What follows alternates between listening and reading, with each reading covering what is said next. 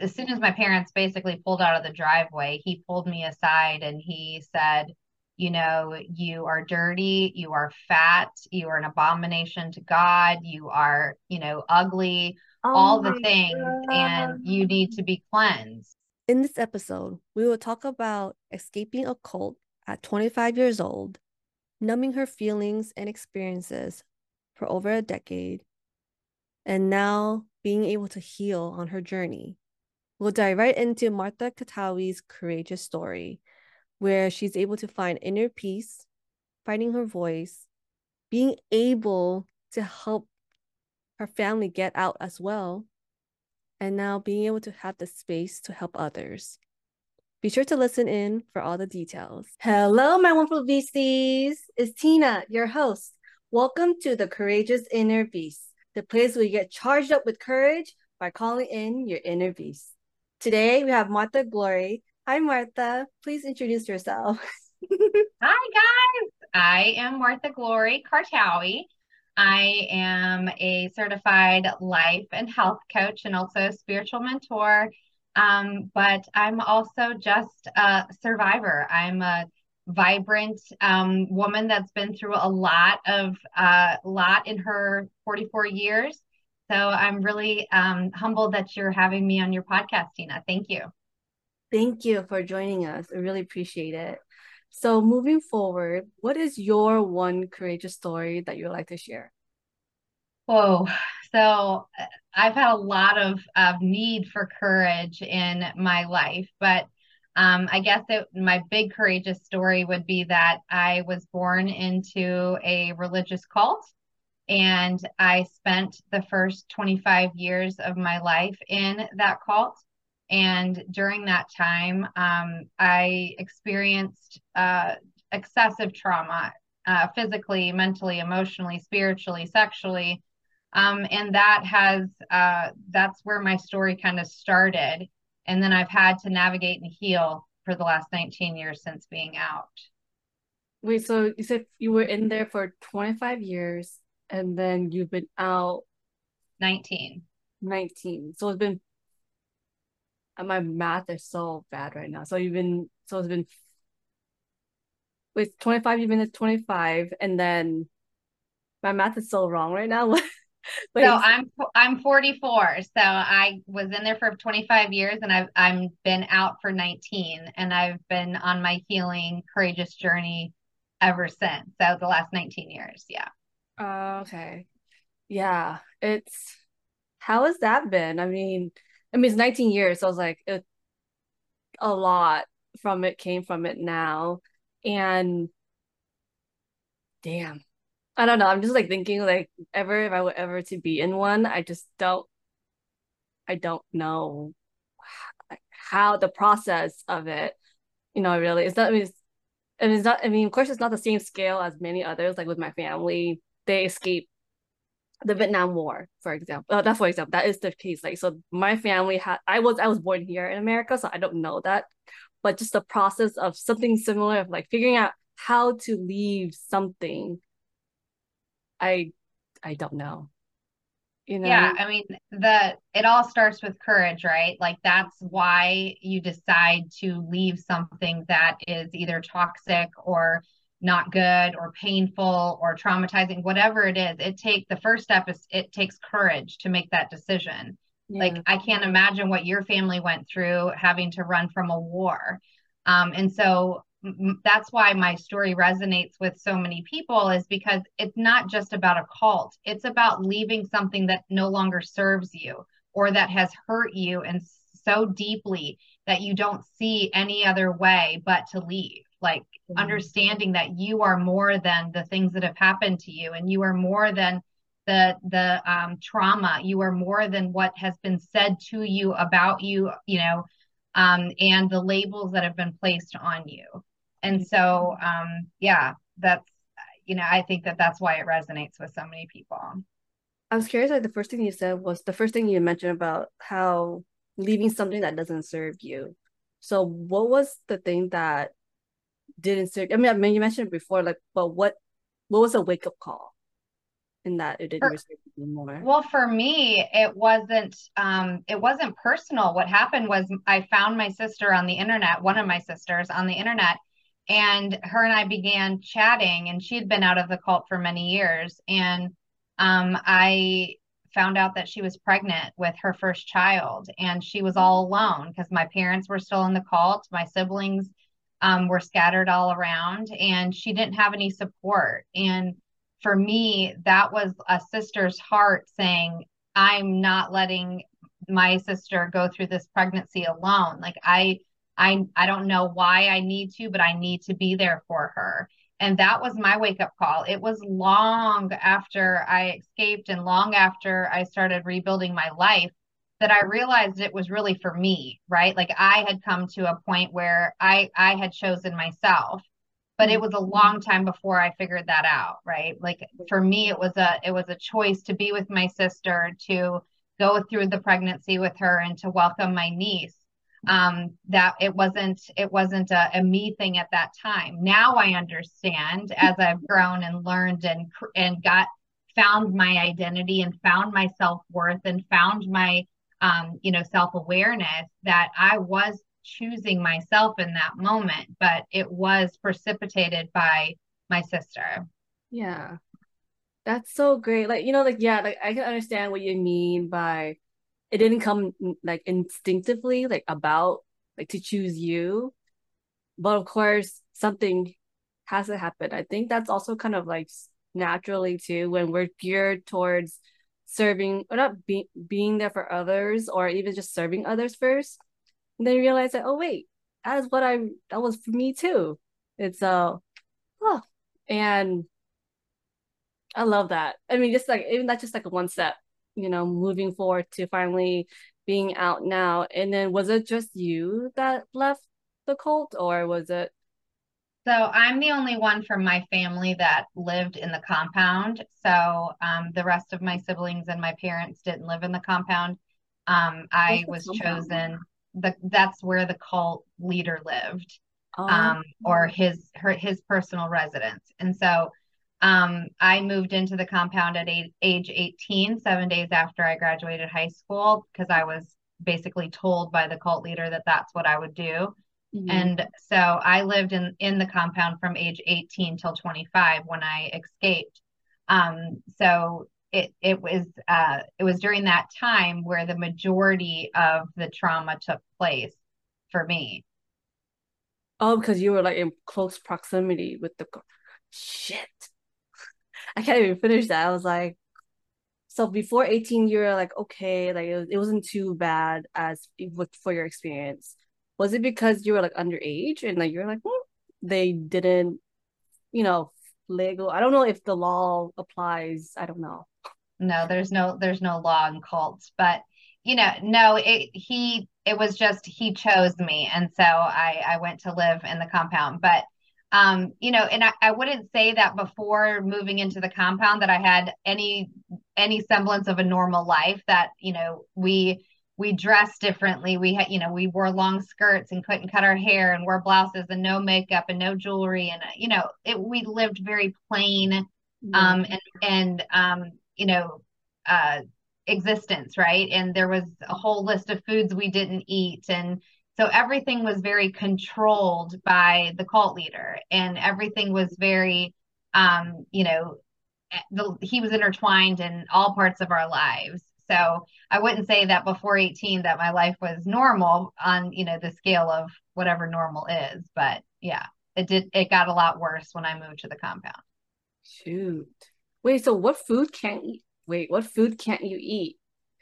So, well, when I was in the cult, now I eat whatever I want. But when I was in the cult, we didn't eat chocolate, we didn't drink coffee, we didn't eat pork, we didn't eat pizza or pasta, or like But and the dietary restrictions were ever changing based on the whim of the leader. Like when I say he literally controlled everything we did, he controlled everything we did, everything from eating to what job we would take or what school we would go to or whether to have a medical procedure. He controlled everything.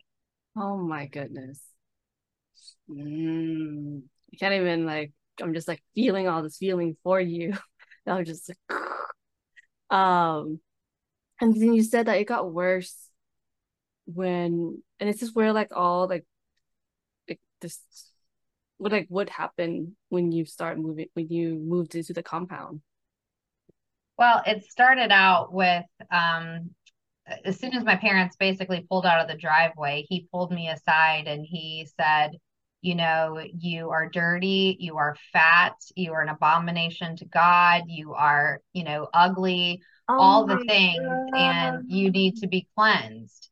And so the cleansing came in the form of basically starvation. He would give me a gallon of Tang every day, and this went on for almost 5 months.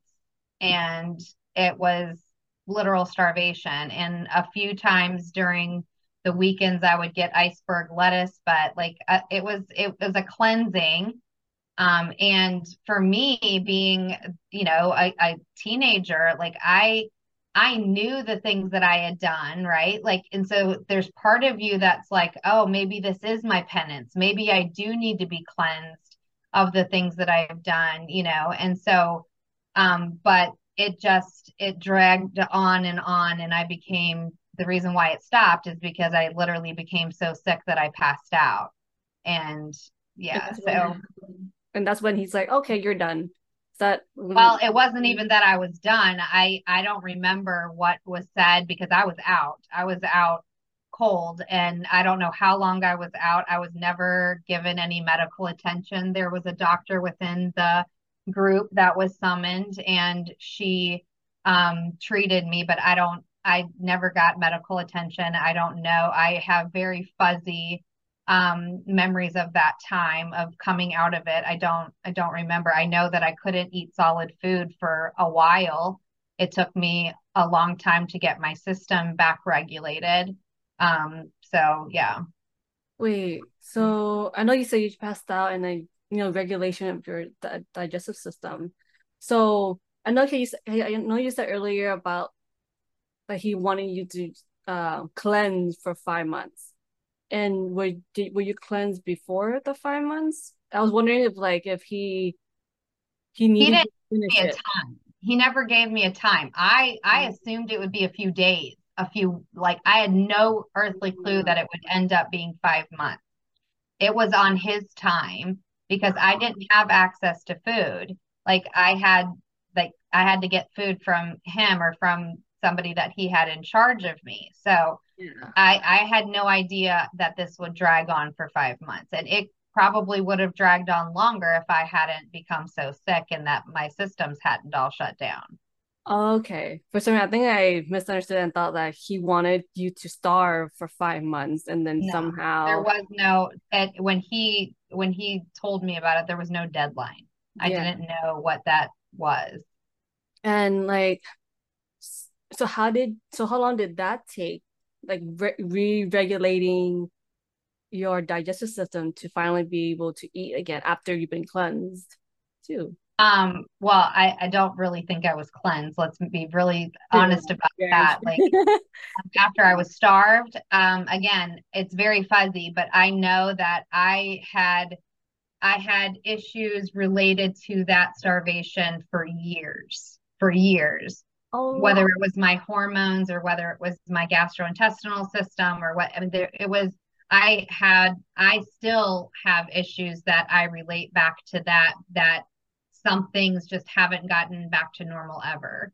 And it's been, 20 some years since that happened. So yeah.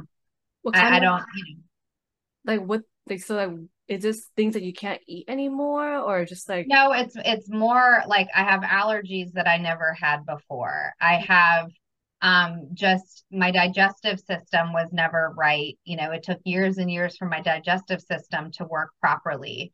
I didn't menstruate for about 8 years after that happened. 8 years? Yeah, I mean, it took years for my system to get back to, Um, actually, it was probably like 5 years that I didn't menstruate, but it was years that yeah, I mean, five is that took my still body to get back to some semblance of normal. I mean 5 years is still a long time regardless like already like for us women, like even missing a period for like 2 months, we're already like having the scare of like what happened. But then for you, like for 5 years, oh my goodness. I'm just like, I can't, I can't even. Oh man. And was this like the five like within still within when you're in the cult or even after you left and it was No, still I was in the compound for 8 years. So this was all during that first 8 years that I was at the compound. and you didn't have your period for the first 5 years when you were living there. How did you wait? So how were you able to menstruate still like after the fifth year or so? Or just I guess your body just started. Yeah, my body eventually caught up. Mm, man. And then how was it? So and you left when you were 25. And how are you now in regards of like your living situation, not living, but just like your lifestyle now and just learning what happened to you then. Right. It's been a journey. It's been a really, really long and taxing journey. Because literally when I got out at 25, I was a stunted 18-year-old, really. Like I was entering a world that I didn't recognize, and I was entering a world that didn't know my secrets or my traumas or my pains. And so, I had to embrace all these things that I knew nothing about, and I had to forge ahead and recreate an identity, right? Like I had left people that knew me and were my good friends, and they had no idea what had happened to me. And so I was reconnecting with people that hadn't seen me in years and had heard crazy things that had happened to me. And, like I had to create this identity. And a lot of it was lies because I wasn't ready to tell my truth. I wasn't ready to stand in my truth and explain what had happened over the last 8 years. But the people that are closest to me were patient and really held space for me and allowed me my time to kind of become truthful. And so I just, I poured myself into work. I got a job as soon as I got out, and I really poured myself into work and creating a life for myself. Because I had no support. I had no, my parents were still in. And so I had to get on with life, even though I felt ill prepared. But the one thing I did know how to do was work. And so I just worked. I did everything that I could to just work and make money and to create some semblance of what normal would look like for somebody that was running from their past. Yeah. Wait, so I mean that's amazing. Like the first thing you did was like find a job after you left because you're just trying to find something that feels like within your capacity of like what it feels okay to do. That you could control, right? Like Yeah. for me, working was a way something that I could control. And it was also numbing. If I was busy and I kept busy, I wasn't having to feel. I Yeah. wasn't having to deal. I wasn't having to, like as long as I would stay busy and I was working, I could numb, right? Yeah. And so that's what I did. I know you mentioned earlier about like reconnecting with people from before then.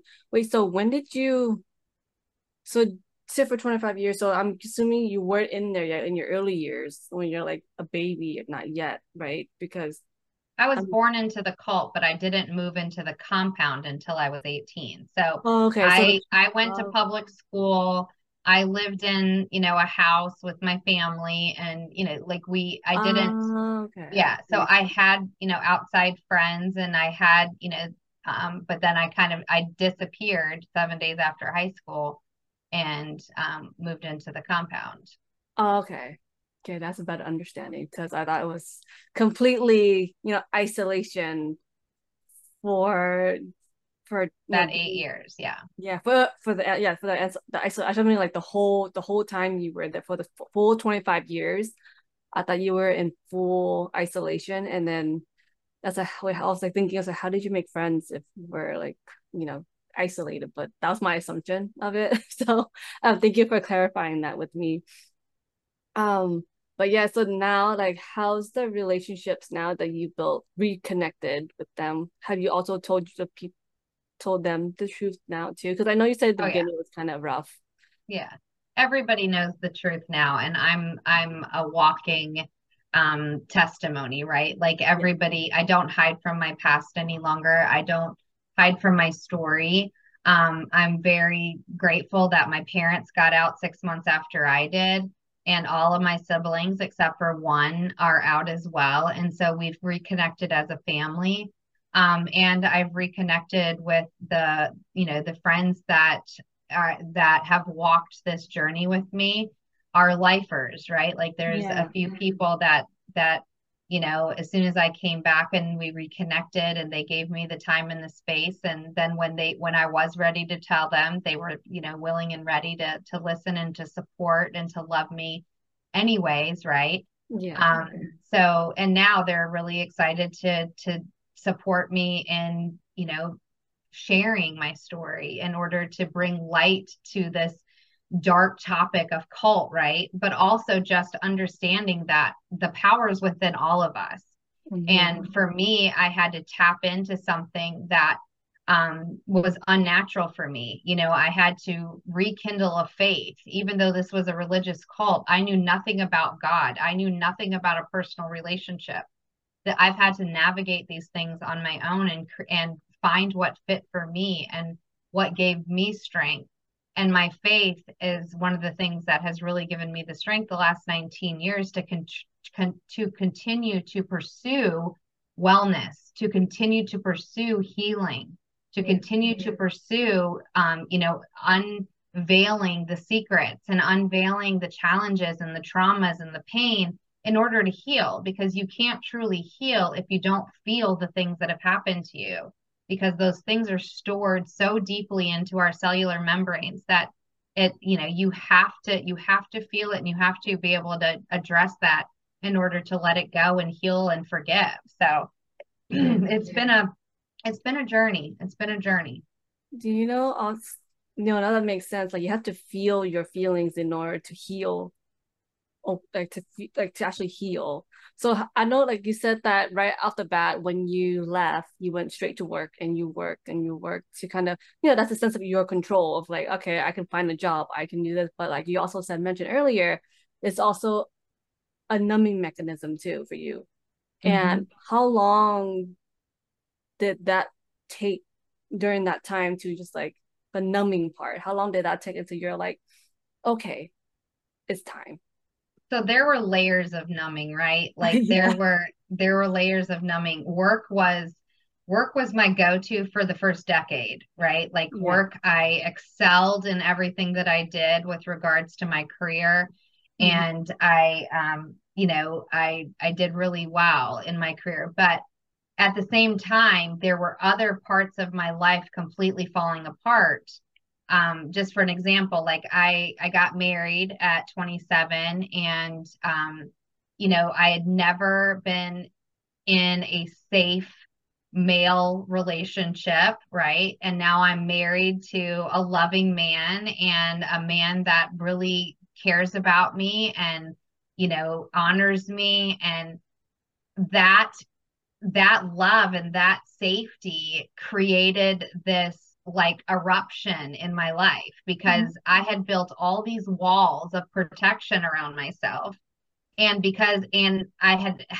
had held me secure for so long not to have to deal with my feelings and not to have to deal with the trauma. And my husband's love just started peeling away these walls, and now I had to start feeling, and I had to start dealing, and I had to start being real. And Yeah. so he was probably the very first person that I really started opening up to and sharing about my experiences, because I that also that letting that guard down and letting that those walls down led into a manifestation of nightmares and night terrors, and just a lot of physical pain and mental anguish and depression and anxiety. Those things were a manifestation of the trauma that had happened to me years before Mm. that was now surfacing. And I had to make a choice either to build the walls back up or to start dealing. And I made the choice to start dealing. And I will always be grateful to my husband for allowing me that space and that time and being supportive, even though he had no clue what to do with a little cult girl. Like he had, but he was so patient, he was so kind, and and so I'll always be grateful for that. Years later, we would divorce, and we're still great friends because I will always respect that he held space for me, and he supported me when no one else knew that I even needed the support because I wasn't able to be open yet. I wasn't able to be honest with myself, with my trauma, with my pain. And he carried the load for many years as I navigated this new life, right? And so I'll always be grateful for him for doing that. Yeah. Yeah. No, it's oh, like my heart. Like it's like also like it's really I understand that feeling of like just having someone take a chance on you, and like leaving like because you just you left at 25 and then you got married at 27. So in that brief time, like he gave you so much trust to like, hey, I'm here. Let's do this. Like I'm here with you. I'm gonna be patient with you. And it's just like, oh, I know that feeling of like someone just taking a chance on you, just being patient with you of it. And my feel so because I'm on the same boat with you. Just I love it. And like you said too, like you will forever be grateful and then like just respecting him in that way, just being there with you. Yeah. Mm. Yeah. Yeah. Yeah. And how are you now nowadays? It's like I mean it's 19 years now, but and then yes, how are you now as we're like So it's like I said, it's been a long and challenging and courageous, needed journey, right? Of this healing. But over these last 19 years, I have found my voice. I've found my inner peace. I have found so much healing. But something that I didn't know about healing that I know now is that we never get to an end point for healing, right? Healing is a journey, and I'm never going to be finished healing because there is still, even though it's very infrequent, there are still things that trigger me to bring me back to a moment, to bring me back to something painful. And then I have to heal through that again. I have to forgive that again. I have to hold space for that again. I have to hold myself, right? And so the healing process is forever, right? It's for the rest of my human experience. And during this time of healing, I have found a passion in desiring to help others, right? Because I navigated this very lonely journey because when I started seeking help, like my first talk therapist after 6 visits told me, I've never dealt with anybody from a cult and I don't know what to do with you. And I felt abandoned. I felt ashamed. I felt like I'm too broken. Who's going to want to even, how does anybody help me? Right. And so I understand what that feels like. And so, I had to be my own advocate. I had to go and seek out help. I had to find modalities that would help me heal. And now I have a whole suitcase full of modalities that have helped and healed me these last 19 years. And whether that was craniosacral or whether that was massage therapy or physical therapy or chiropractic care or Reiki or having a spiritual mentor or having a life coach or all these things that I have done to peel back the layers and to find my wholeness and my healing has been a huge journey for me. And so now I'm at a place where I'm ready to give back. I'm ready to hold somebody else's hand when they don't have anybody that understands them, or they feel like they're too broken, or that They just need somebody to take a chance on them. And so that's why I became a certified life and health coach, is so that I can be that resource for them. I can help them navigate and find the tools that they need to find their inner healing. Because we all have a story, there Yes. maybe nobody else that's listening to this podcast, is from a cult, but we all have a story and we're all navigating something, Yeah. whether that's divorced parents or whether that's homelessness or whether that's physical abuse or whatever. We all have a story. And so I'm here to hold space for those people, for those, for anybody that needs it. And I'm here, just to tell you that you're not alone, and that, I've been through a lot, but it's prepared me for this moment. It's prepared me to be the best version of myself so that I can help others to find the best version of themselves. Oh, so well spoken right there. Oh, I like it. I'm so happy that you know, it's I have no words. What you said, it's like all encompasses of like what we need and someone just to be there for us when we need it. And so thank you so much, Martha, for just sharing your story and then just being here with us. If what is your one takeaway that you like to share with us?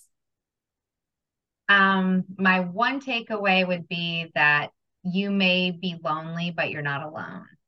And what I mean by that is that, if you are lonely, you have God, you have whatever your belief system is that supports you, that's always there for you, right?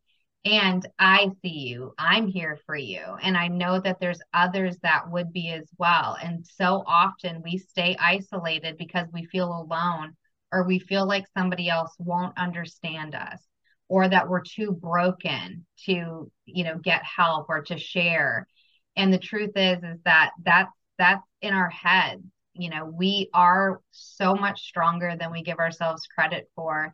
And when you're able to dig deep and you find the courage to start peeling back the layers and start healing, something magical happens. And it is a process. I'm not saying that this is a quick fix. This has been a journey for me, 19 years journey. And it's only been the last, 6 months or a year and a half, I would say, of last year and a half, where I'm like, I'm owning my power. I'm owning my voice. I'm owning who God's created me to be in order to help others. But it took me a long time to get here. And so this isn't a process for the faint of heart. Like, but when you're committed and you understand your value and your worth, then just know that you're not alone. Thank you.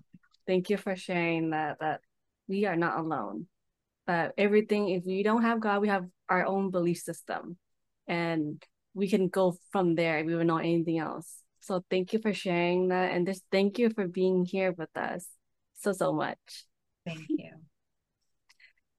Uh, Thank you everyone for listening. If you enjoyed this conversation, please leave a review wherever you're listening and look up for new episodes every Tuesday on the Courageous Inner Beast. Thank you for listening in. If you enjoy our conversation and would like to know more about Martha Kartaoui, please look in the description for more information and for the links.